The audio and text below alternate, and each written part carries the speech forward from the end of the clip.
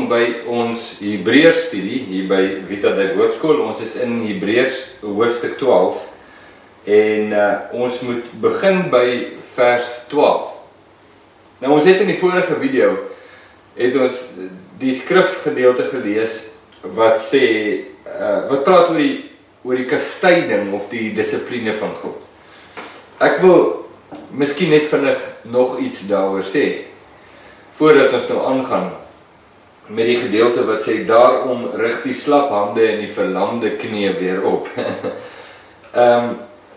Ek dink as ons in konteks lees, in Hebreërs, en ons kom by hoofstuk 12, waar die gedeelte praat oor die vermaning of die tugtiging van die Here, dan moet ons onsself vra, waarvan praat die skrywer?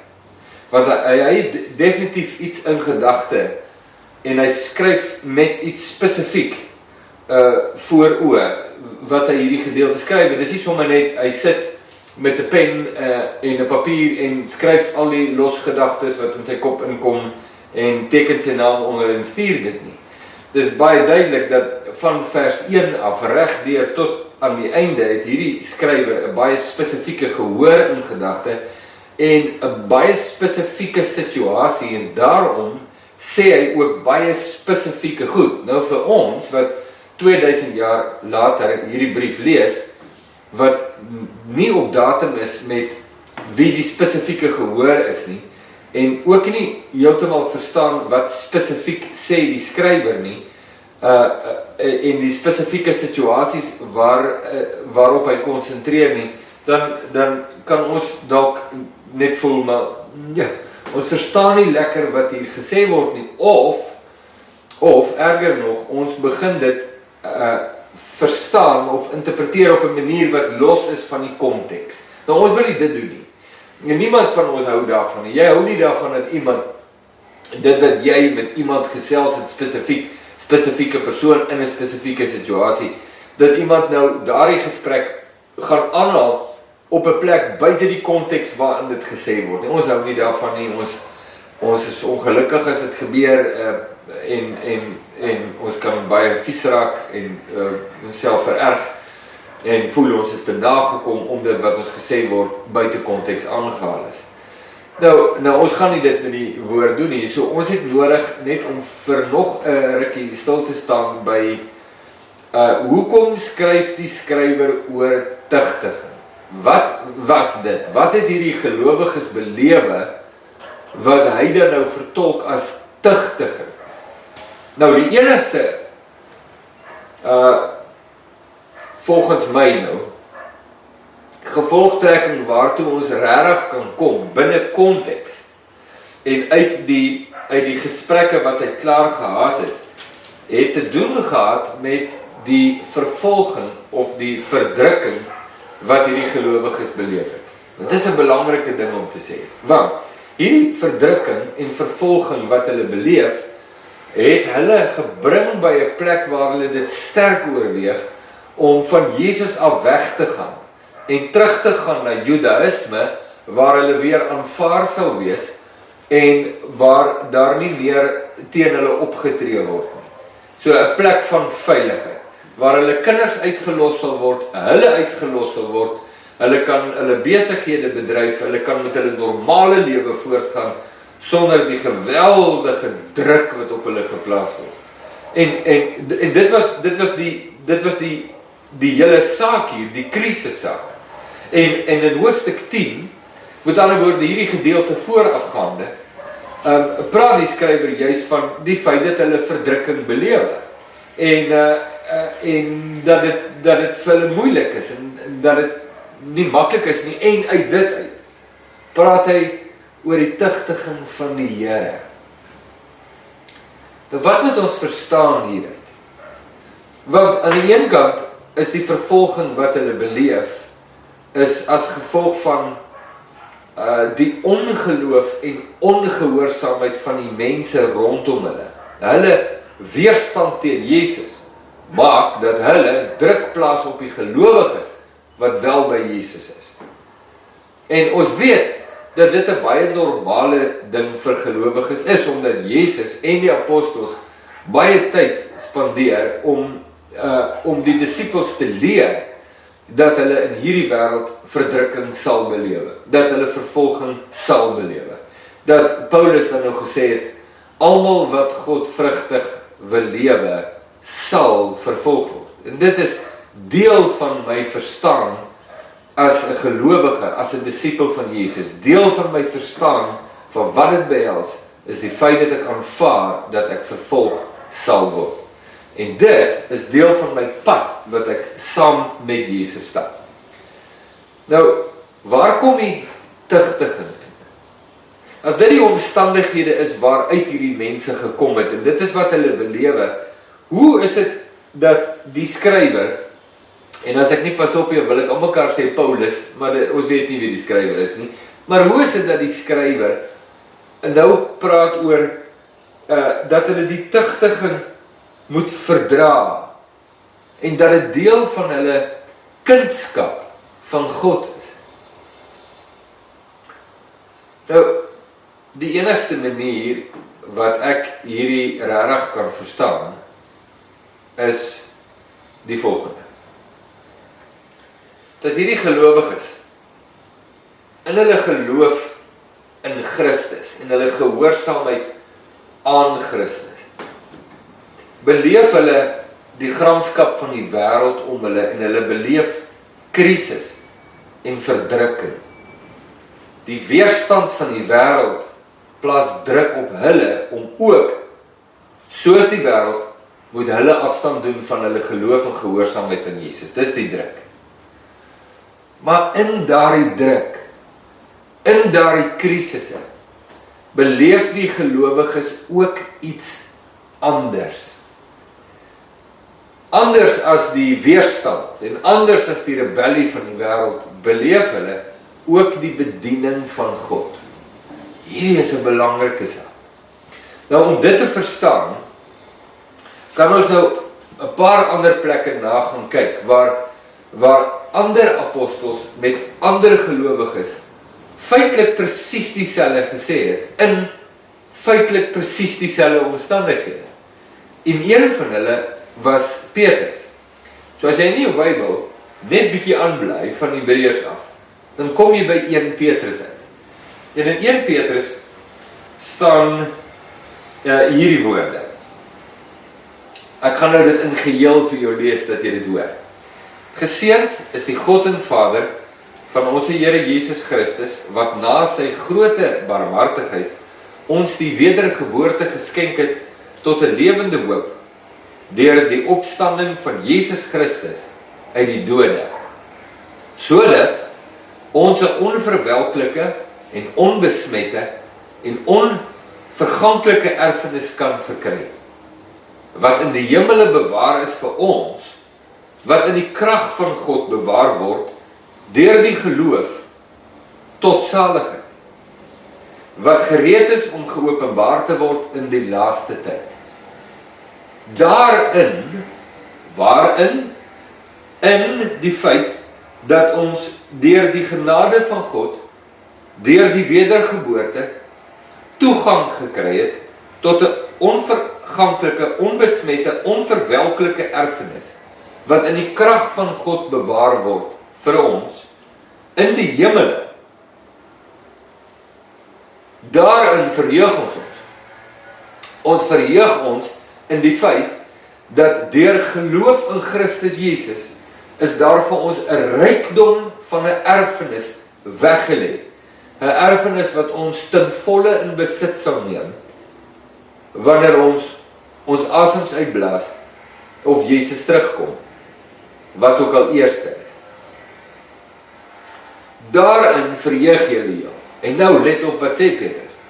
Al word julle nou, as dit nodig is, 'n kort tydjie bedroef onder allerhande beproewinge, sodat, en hier is 'n belangrike woord, hier verduidelik Petrus iets van die aandeel van God te midde van 'n krisis.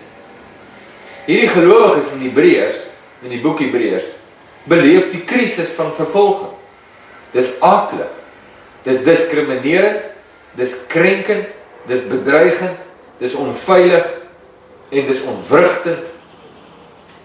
Maar Petrus sê, wag 'n bietjie, ek wil hê julle moet iets anders ook sien. Is dat God is ook hier werksaam. Deur hierdie verdrukking van die wêreld, doen God iets in die harte van gelowiges, wat goddelik, rein en bonatuurlik is. Wat is dit? Nou skryf hy. Hierdie beproewing, vers 7, hierdie krisisse, veroorsaak 'n situasie wat Petrus beskryf, die toetsing van jou geloof. En die woord wat hy gebruik, is dieselfde woord, wat metallurgiese spesialiste sal gebruik, om te praat van die suiwering van 'n metaal, veral of in besonder of spesifiek die van goud, wat Petrus dan ook nou gaan aanhaal. So, goud word gesuiwer, sodat dit 'n eindproduk kan lewer wat suiwer goud is. Wat al die ander metale, wat dalk teenwoordig mag wees, en ander chemiese dinge, wat dalk teenwoordig mag wees in die eerste giet van daardie staaf, dat deur vuur word dit gesmelt en gesuiwer en geloog oor en oor dalk, totdat dit absoluut net goud is. Hoe suiwerder die goud, hoe waardevoller, hoe kosbaarder. Nou, ons verstaan dit vandag, jy hoef nie 'n metallurg te wees nie, maar ons koop ons ringe ook so, ons weet, 24 karaat, en ons verstaan van 18 karaat en minder, en ons verstaan, hoe suiwerder die goud, hoe duurder. En Petrus maak 'n direkte vergelyking teenoor die disippels, en sê, dat krisis in jou lewe, en beproewinge, is ook 'n baie kosbare, bonatuurlike gawe, want dit suiwer my geloof tot egte. So kom ons lees dit net verder in Petrus se woorde, as hy sê, sodat die beproefdheid van julle geloof, wat baie kosbaarder is as goud wat vergaan, maar deur vuur gelouter word, bevind mag word tot lof en eer en heerlikheid by die openbaring van Christus. Is dit nie waar, dat 'n mens ontdek, dat daar in jou geloof in Jesus, baie onsuiverhede kan wees? Daar's allerlei byvoegings en toevoegings en ander metale en alloye en goeders wat deel is van my geloof, nou my suiwer geloof in Christus Jesus, dis die kosbaarste produk. Daarin lê die koninkrykswaarde, die grootwaarde. En ons kom tot geloof in Christus Jesus, maar as baie onsuiverhede in ons geloof, en dan begin Jesus met ons 'n pad stap. En in daardie pad, of op daardie pad, vind daar 'n suiwering van geloof plaas, 'n meer gefokustheid van my geloof, 'n aflê van al die trimmings en onsuiverhede en allerhande ander byvoegings en voegsels begin afval, sodat my geloof suiwer in Christus Jesus kan wees. Nou, dis nie net in my persoonlike lewe waar ek kan sien hoe dit waar is nie. Maar wanneer ons die Bybel lees, dan sien ons dit. Ons kyk byvoorbeeld na die lewe van die disippels. Dit is vir my so kosbaar om dit raak te sien. Jy sien die disippels wat saam met Jesus wandel. En in Johannes hoofstuk 2 maak Jesus van water, maak hy wyn. En daar staan, en sy disippels het in hom geglo. Maar soos wat Jesus se bediening ontvou, so begin hulle geloof groei in Jesus. Of ons kan sê, so begin hulle geloof al suiwerder word en suiwerder. Soveel so dat in Johannes 16 sê sy disippels vir Jesus, nou glo ons. En Jesus sê, glo julle nou. En toe bid hy, die priesterlike gebed in Johannes 17. Maar nog is dit einde nie, want ons sien toe die krisis van Getsemane en die krisis waarin die disippels gedompel word, buiten Jesus, die krisis van die disippels, en hoe hulle van Jesus af wegvlug en hardloop, en hoe hulle weer daarna by mekaar kom, en hoe die opstanding van Jesus, hulle almal weer verenig, en hulle saambring. Maar nog is dit einde nie. En nou hoe hou Jesus met hulle aan die suiwering waardeur Petrus gaan, oor sy geloof dat Jesus is wie hy gesê het hy is, en dat hy kan doen wat hy gesê het hy kan doen. En Petrus se hele lewe en bediening regdeur is hierdie 'n proses wat aan die gang is, en dis juis daardie Petrus wat die woorde skryf in 1 Petrus 1 om te sê dat hierdie dinge wat julle bedroef, hierdie beproewinge, hierdie goed wat die wêreld op julle lê, van die ander kant gekyk, vind ons selfs binne in hierdie krisis 'n baie kosbare suiwering van geloof wat God bewerk. Want dis juis wanneer ek en jy in daardie krisisse kom, waar ons besef dat hier's baie dinge in my lewe wat nog onvas is. En ek begin meer op Jesus fokus, en ek begin my meer na Jesus toe wend. En hoe meer die krisis en die verdrukking op my kom, hoe meer val die frulle en die tierlantijntjies van my af, en hoe meer word my geloof gesuiwer. Nou in Hebreërs hoofstuk 12 gebruik die skrywer juist die beproewing van die gelowiges, juist die beproewing van die gelowiges, die verdrukking wat op hulle kom, gebruik hy juist dit om te sê, dat binne in dit beleef hulle die tugtiging van die Here, 'n tugtiging wat daarop ingestel is om hulle te laat groei in hulle geloof, 'n tugtiging wat daarop ingestel is om hulle nader aan God te bring, 'n tugtiging wat daarop ingestel is om al die frulle en al die tierlantijntjies van hulle te laat wegval, sodat net hulle kosbare geloof in Christus Jesus sal oorbly. Wat is die toepassing op jou lewe en op myne vandag? Wel, ek verstaan nou baie meer die woorde van my geestelike mentor hier in die vroeë 1990s, toe hy eendag vir my sê, Richard, trek jou krisis nader, moet hom nie wegstamp nie.